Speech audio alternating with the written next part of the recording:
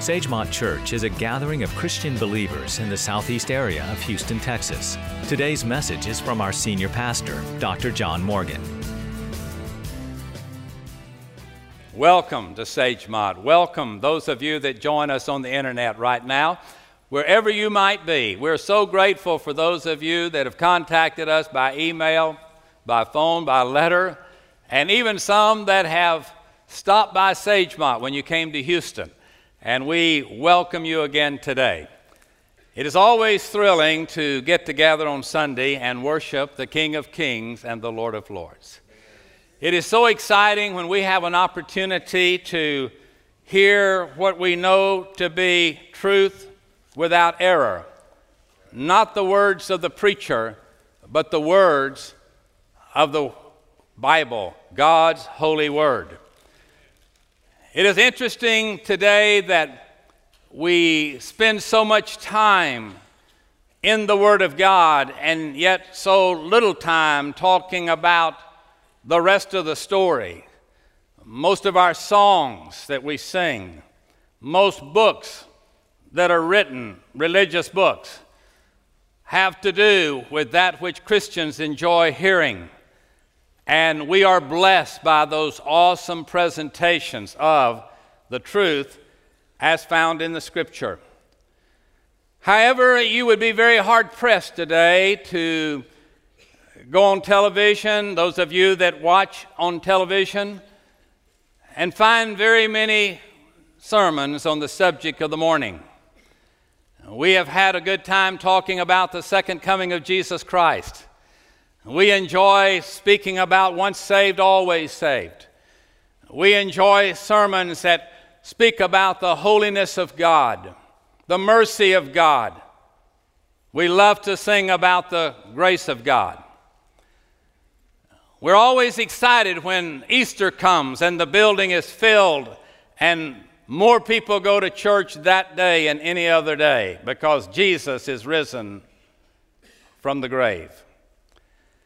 But I would ask you to think back in your mind as I bring this message from Luke chapter 16. And if you're here in the auditorium, I ask you to turn to the text. I'm going to read to you a story in a moment. I want you to know it's a real story about real people written in a real place about a real situation. This is not hypothetical jargon, but it is a real story. And I want to call your attention today to something that I must not forsake my call as a minister of the gospel to tell you what I'm going to tell you today.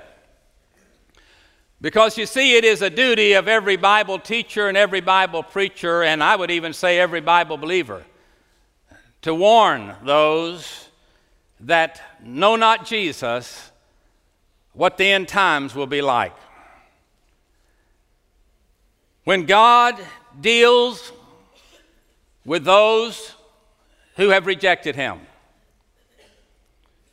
when He has to come face to face with those who will have to look at God the Father and say to them, "Your only Son was not worthy of my worship and praise and adoration, nor was He worthy, nor did I even believe or want Him to forgive me of my sins and pay for my sins."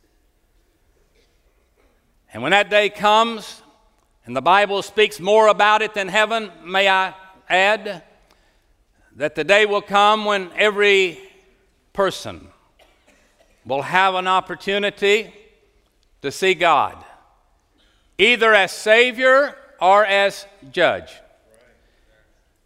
When we go about today in this world, we are so, I hate to use the word funny, it's not ha-ha funny, but it is strange. We like to see people that do wrong, we feel like they ought to pay for it. Children need spanking sometimes, whether you believe it or not, the Bible says they do. We expect people that break into our homes, that molest our children or do those kind of things to pay for it. But the same people believe that God will never bring us into judgment because He is a God of love. You haven't read all the Bible. He's a God of judgment. He is Lord. He has said, you will have no other God before me, individually or as a nation. What about those that sin against a holy God? What about those that say, well, I believe everybody's going to go to heaven. It'll just be that we'll live in different size houses and in different subdivisions. But I'm used to that because that's the way it was here. Where do you get that stuff from? God said, I have no pleasure in the death of God said, I have no pleasure in the death of the wicked. He has no pleasure in what I'm going to talk about. He's not hoping that one day he can say to you, depart from me, I never knew you. No, he said, I don't want any of you to perish, but I want all of you to come to repentance. But you must understand, holy God, my heavenly Father, will not tolerate sin. He will not let sin pass by. You will not be able to live your life in rebellion against God here on this earth and then expect God to just, well, he's a wonderful God and I just believe that everybody's going to go to heaven. And that old cliche, we're all going up different roads, we're just taking different paths. We're all going to the same place. And I will say to you before I preach this message that today a preacher who believes in hell and preaches on hell is a preacher to be ignored or at least disliked.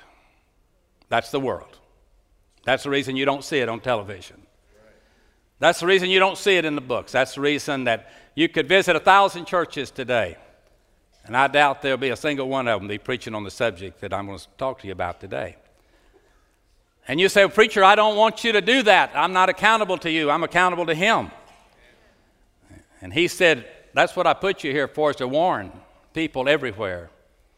Whether they come into your presence or whether they come via technology, warn people. It's appointed unto man once to die. If I were to ask you today, by an unsigned ballot, how many of you believe that we're going to die one day? Wouldn't it be almost a unanimous vote? Some of you would question it, but wouldn't you say it would be a unanimous vote? Hebrews 9:27 said it's appointed unto man once to die. You say, I don't believe the Bible. You believe that part of the Bible? It is appointed unto man once to die? Well, you say, yeah, I believe that. Well, read the rest of the verse. And then the judgment. It is appointed unto man once to die. And then the judgment. Jesus wept over Jerusalem. Listen to the story.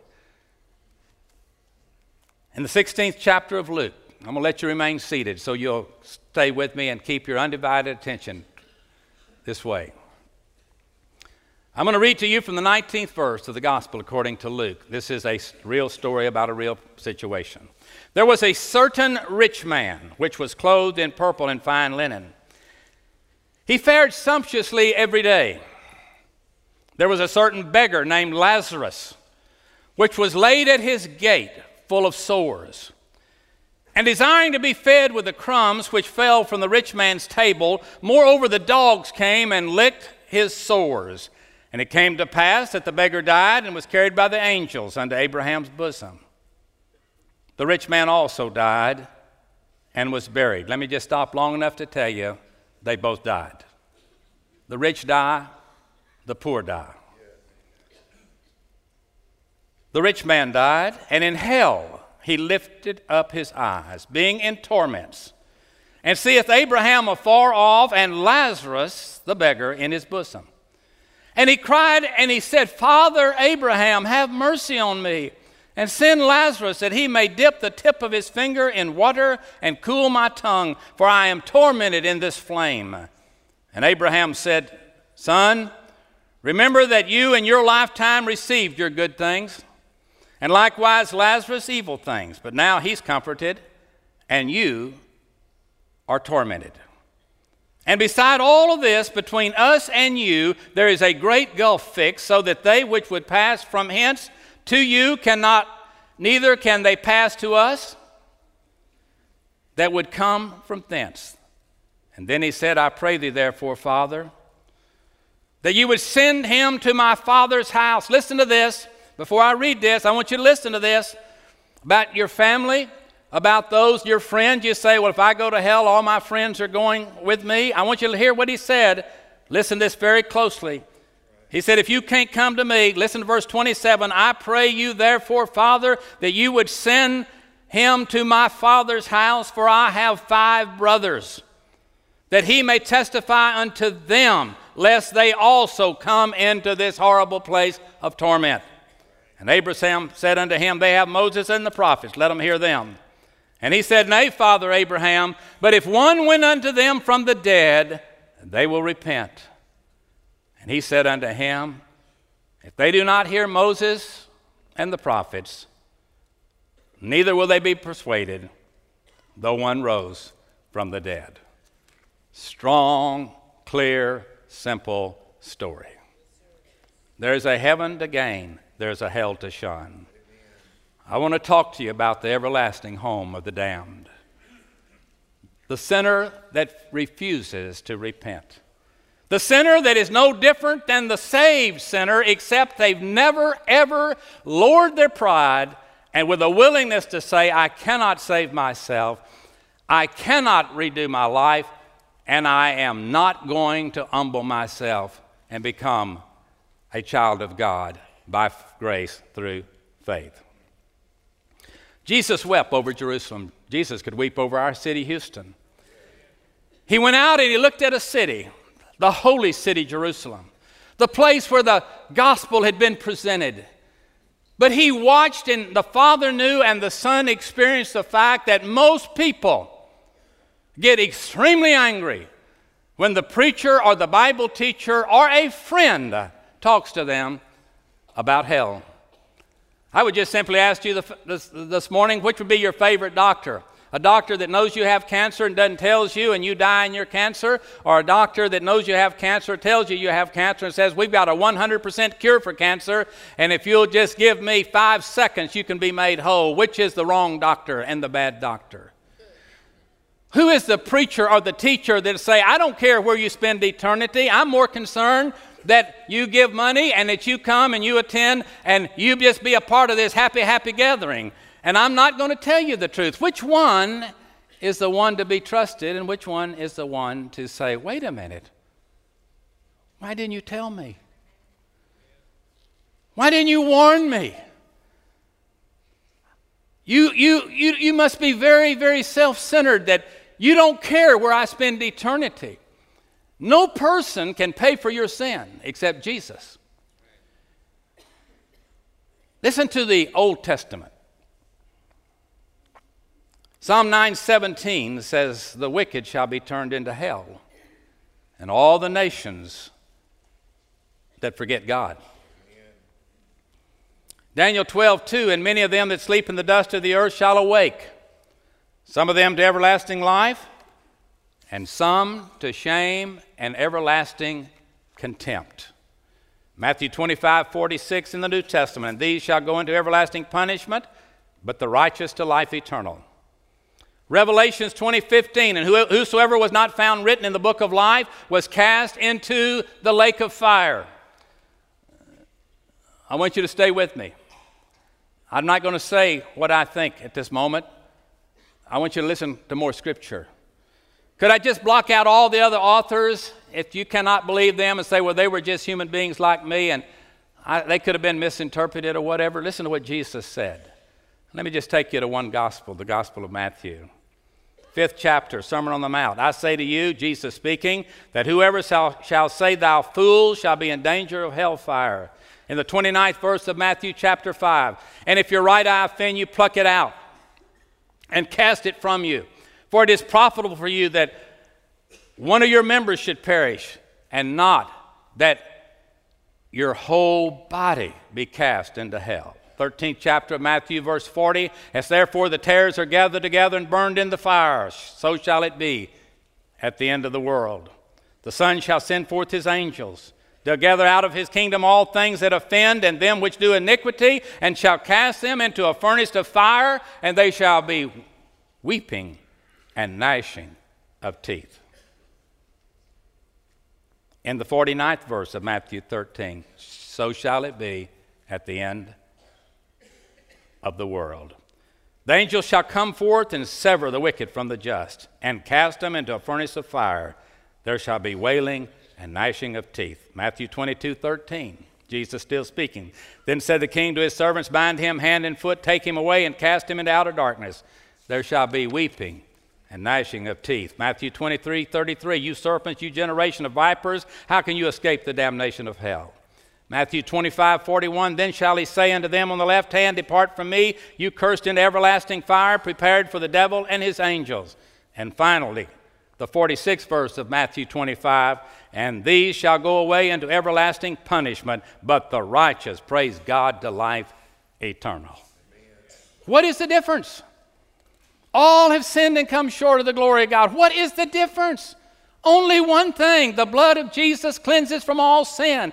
It is God's grace that saves you. It is not the church. It's not your stopping, damning God's name when you talk and using this world's sin to satisfy you temporarily, but it's humbling yourself before God.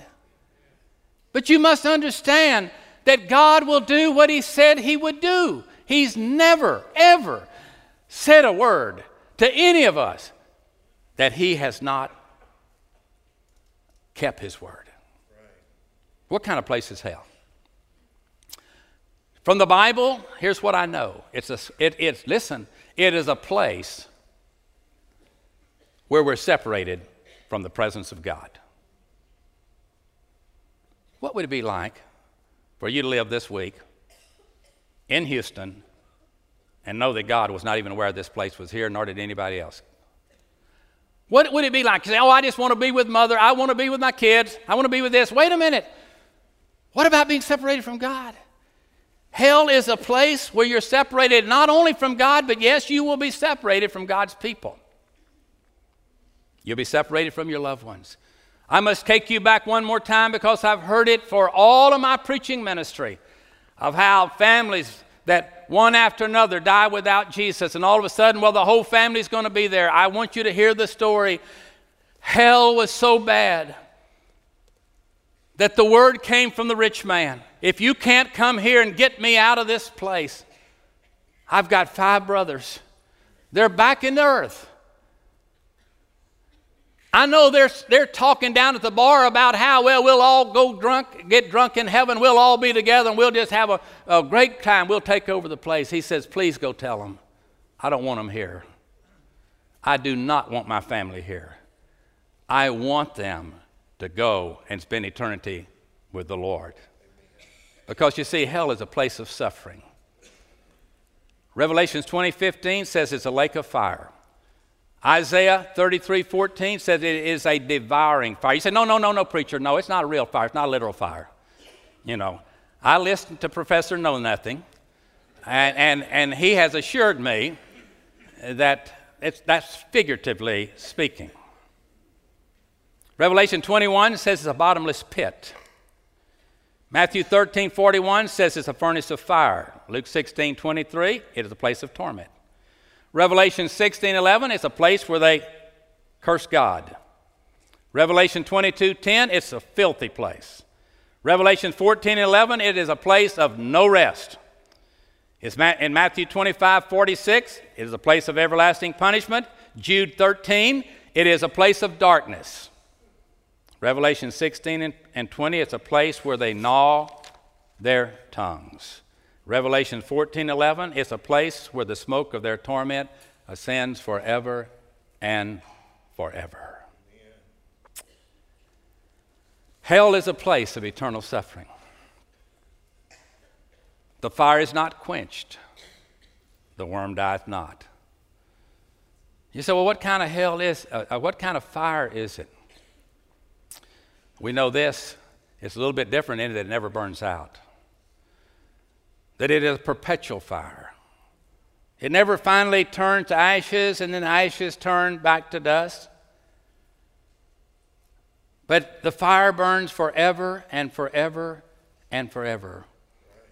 And the words forever lost are on the tongues and the minds of all that are there. Hell is a place of vile associations. You move around here today, you say, my neighborhood, having problems in the neighborhood, I'm going to move out of the neighborhood. You want to see who your neighbor is going to be in hell? Read Revelation 21:8. The fearful, the unbelieving, the abominable, the murderers, the whoremongers, the sorcerers, the idolaters, and all liars shall have their part in the lake which burns with fire and brimstone, which is the second death. Even the liars that told you don't have to worry about hell. Just kind of put it in your vocabulary, and the first thing you know, people be talking about it's cold as hell. Now think about that. Now you're talking about ignorant profanity. Hell is a place where men, and I mean mankind, will reap from their sinful influence on other people. I want to speak to you very carefully and very lovingly, but very firmly. People know you and know you're a Christian. Have you cautioned? Have you warned them? Have you encouraged them? Not putting them down and tell them how bad they are, but tell them God's grace is sufficient. What a wonderful change in my life has been wrought since Jesus came into my heart. I was sinking deep in sin, far from the peaceful shore, very deeply stained within, sinking to rise no more. But the master of the sea heard my despairing cry, and from the waters lifted me. Now safe am I. Does your neighbor know that they can be saved just like you? And they say, well, I'm just as good as you are. And yes, they are, but they're not as good as Jesus. We're not as good as Jesus. If you're going to get to heaven by your works, you've got to be like Jesus. You say, well, nobody's like Jesus. That's the reason I'm preaching to you about grace. Amen. That's the reason I want you to know that when you stand before God at the great white throne judgment in the 20th chapter of Revelation, just before the end of the book, at the great white throne, you will be judged of how you spent your time, your talents, and your substance, how you rejected an eternal, everlasting invitation to receive a gift of eternal life. And God said, I will break the chains in this earth. See, the reason so many people in this earth have zero control over what you do. You can't keep from having an affair. You can't keep from using drugs. You cannot keep from having your money taken away from you because sin is doing that and you cannot resist it because everybody is doing it. But you can do all things through Christ which strengthens you. You can say yes to your wife and no to your girlfriend. You can say yes to healthy things and no to things that tear your body apart. You can say yes to your family and no to the gods of this world. You don't have to go to seminary. You don't have to join the church. But you got to be saved by grace through faith. Can you not understand that? The church is not after your money. Oh, there may be some preachers after your money. But the New Testament church is not after your money. They came and was put here to tell you that salvation is free. And the price has been paid. Hell will be a place of memory. He remembered back on earth. He remembered the opportunities he had to be saved. He remembered his 5 brothers there that probably looked up to him and said to them, don't come here where Big Brother came. I'm sorry for the example I've set, but we live by people every day. Many of you will be by people tomorrow that won't be around preachers maybe the rest of their life. They're going to do everything they can to avoid them. Preacher walks in a room, they walk out. If the preacher comes on the TV, they turn it back to real life or real something else, you know. Well, it's going to be a place of memory. Anytime anybody asks you to be saved, asks you to consider receiving your gift, you're going to remember. You're going to remember if you had a godly mother every time you heard her pray for you. Any concerned friend, let me tell you something. Those of you that are watching on television, I want you to listen to me. When somebody comes up in love and tells you, would you let me tell you how you can be forgiven, how you can be born again? Don't you tell them where to go. They don't have to come. Nobody's paying them to come. They just care about where you spend eternity. But today we are so caught up. We now have Christian people. I say this over and over again because it's absolutely a plague. We have Christians today that evidently don't care where their friends spend eternity because they've marked out ever talking about the love of God to anybody that plays golf with them, fishes with them, their neighbor, their friend, or goes to the grocery store with them, or anything else. I'm not going to talk about that. You know what you're saying? I don't care where you spend eternity. you know, me and my family going to heaven, y'all go where you want to. That's not what Jesus did. God could have said that in heaven and said, y'all just do whatever you want to, but he gave his only begotten son to come and die on the cross. That's how much he loved you. He put a cross right in front of you and says, narrow is the gate that leads to eternal life, and few there are that find it. Broad is the way that leads to eternal destruction. How narrow is it? You can't go around the cross and get to heaven. That's how narrow it is. With a 6-inch, 8-inch, 12-inch cross, you can't get around the cross. Well, who goes to hell? Lost sinners, unbelievers, rejectors of Jesus. Any one or all three. Let me say it again. Who goes to hell? Lost sinners. If all sinners go to hell, all would go to hell. Lost sinners. Those that have never been born again. Those that are unbelievers. And those that reject Jesus. When does hell begin? The Bible teaches that conscious suffering of the soul begins the moment we die. I talked to you last week on heaven. Some of you already told me. I got a story I want to tell you. You had a near-death experience. You've talked about the peace, the light, those things. But conscious suffering of the soul will begin. And then, according to Revelation chapter 20, there is a very, very clear presentation of how that those that reject the Lord Jesus Christ are going to have to appear at the great white throne. And at that time, verse 11 of the 20th chapter, I saw a great white throne and him that sat on it, from whose face the earth and the heavens fled away, and there was found no place for them. I saw the dead, small and great, John says, stand before God, and the books were opened. And another book was opened, which was the book of life, and the dead were judged out of those things which were written in the books according to their works. And the sea gave up the dead which were in them, and death and hell delivered up the dead which were in them, and they were judged, every man, according to their works. And death and hell were cast into the lake of fire. That's the second death. And whosoever was not found written in the book of life was cast into the lake of fire. I'm going to preach a sermon later on the two judgments. The judgment seat of Christ is for Christians, those that are saved, not to determine where you're going to spend eternity, but their rewards in heaven. The judgment, the great white throne judgment is a judgment. Is your name written in the book?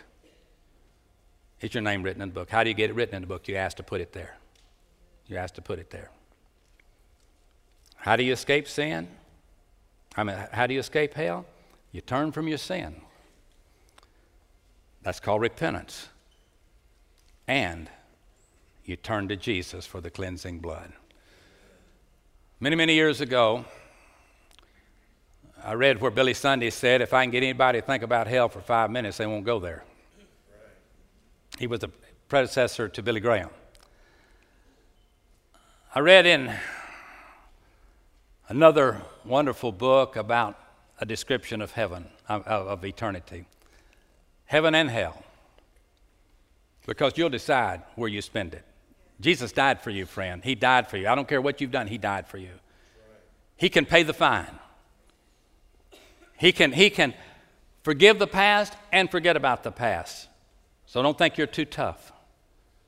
But I want you to think, as I close, how long eternity must be. The story is this. If God let a little bird the size of a hummingbird be born and gave it long life, and that little bird was given the instructions to pick up planet Earth and take it out into space, 10 million miles, and deposit it. And then come back to this Earth and pick up another beakful and take it out there, deposit it, and come back, and can make a round trip every 10,000 years.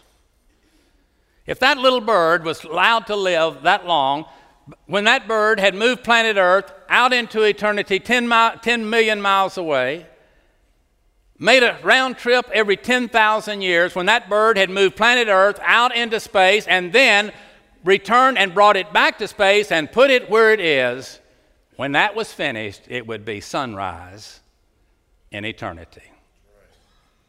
You can't comprehend it, can we? It's forever and forever and forever and forever. My dear friend, you can be forever and forever and forever saved, or you can be forever and forever and forever lost. Where did you come up with the fact there is no heaven to gain and no hell to shun? Who has convinced you? Where's the proof? Where's the proof? Here's the one thing I do know. I do know that most of you that don't know Jesus as your Savior are not having a very good run in this life. You've had problems with your health because of sin, your marriages because of sin, your friendships with others because of sin. You've had problems with your finances because of sin. You have had all kinds of problems in this life. It's just been the way it is. Sleepless nights, need a lot of psychiatric help, need a lot of medical attention, need a lot of entertainment because you just can't make it. You know, thank God it's Friday. You never learn the joy of working on your mission field wherever God's put you and bringing people to Jesus Christ. You've never experienced it. I'll tell you one thing.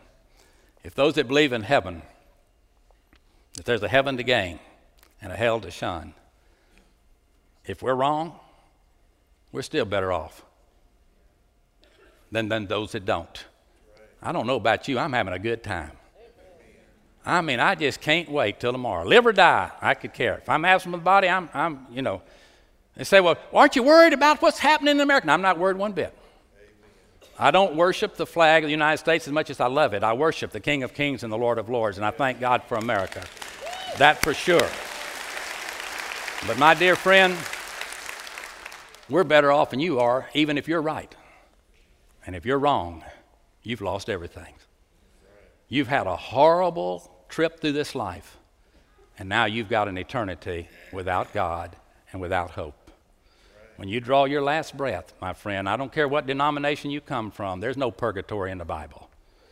None, zero. A church came up with that and said, go there and pay your way out and you can move on up. No. When you die, when you draw your last breath, it's over. But if your name is written in the Lamb's Book of Life, nobody can erase it because the blood cannot be erased. It covers a multitude of sin. Now you've got to decide. You can go on playing this religious game or non-religious game. Somebody say, I'm so excited, I'm not afraid of nothing.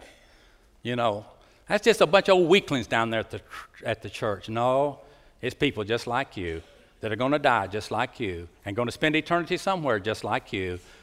But we choose to believe the book. Because the day I got saved, my life changed at 7 years old. And the day you got saved, your life changed. And it has never returned to the old way. God can't take it away. But I can enjoy it not only now, but in the presence of the Lord Jesus Christ. Romans 3:23 says, all have sinned and come short of the glory of God. Romans 6:23 says, the wages of sin is death, but the gift of God is eternal life through Jesus Christ our Lord. Romans 10:9, if thou shalt confess with thy mouth the Lord Jesus and believe in thine heart that God has raised him from the dead, thou shalt be saved. And Romans 10:13, for whosoever shall call on the name of the Lord shall be saved, and whosoever believeth shall not be ashamed. That's what salvation is. Sagemont Church doesn't have it. It's not this cross out here, as pretty as it is. That's to remind you of a place called Mount Calvary. That's where it was taken care of. Now, your play, your decision. I can't make it for you. You check the evidence. You look at the people you know that walk with God. I'm not talking about those that say, I'm a Christian, as if they're better than you. But those that humbly just walk with God and can say like Job, if he slays me, I'm going to trust him. You look not at any of that. You just bow your head and close your eyes for just one moment now, and we're going to go. With every head bowed and every eye closed, would you today let the Holy Spirit Tell you what truth is. Where's the evidence that the devil's way is the best way? Who ever told you that the devil had been so good to them in their lifetime that they would encourage you to follow? Nobody, not even the devil said that. He knew better. All they've told you is, you got plenty of time. You got plenty of time. But when you see the news tonight, you'll see young people died in Houston today. Life is brief and soon will be past, and only what's done for Christ is going to last. We're going to open up the door to our Connection Center. It's a lobby that's located out here privately, off from the big lobby, back this way behind the Divine Servant, this direction. If you're here today and you'd just say, I want to give my heart to Jesus, I'm going to lead you in a prayer. If you pray this prayer with me, I want you to go there when I dismiss you. Tell those precious people in there, a man or a lady, just go to them and say, I ask Jesus into my heart today. They want to give you something. They want to pray with you. So when we start to singing, I'm going to ask you to do that. But while heads are bowed and eyes are closed, here's a simple prayer. Dear God, I know that I'm a sinner, and I know you love sinners. Dear God, I've made a lot of wrong decisions. And some I've already seen the consequences. Others I'm yet to see it. But I know this, God, you must love me a lot to send your only Son to be executed, to pay the price for my sin. I thank you that Jesus rose from the grave. I thank you, Jesus, for your promise to come back and get me. But I'm asking you into my heart right now. I want to be born again. I want to be a follower of yours. I want to be saved. I want to be forgiven. And I want to trust you the rest of my life. In Jesus' name I pray. Amen.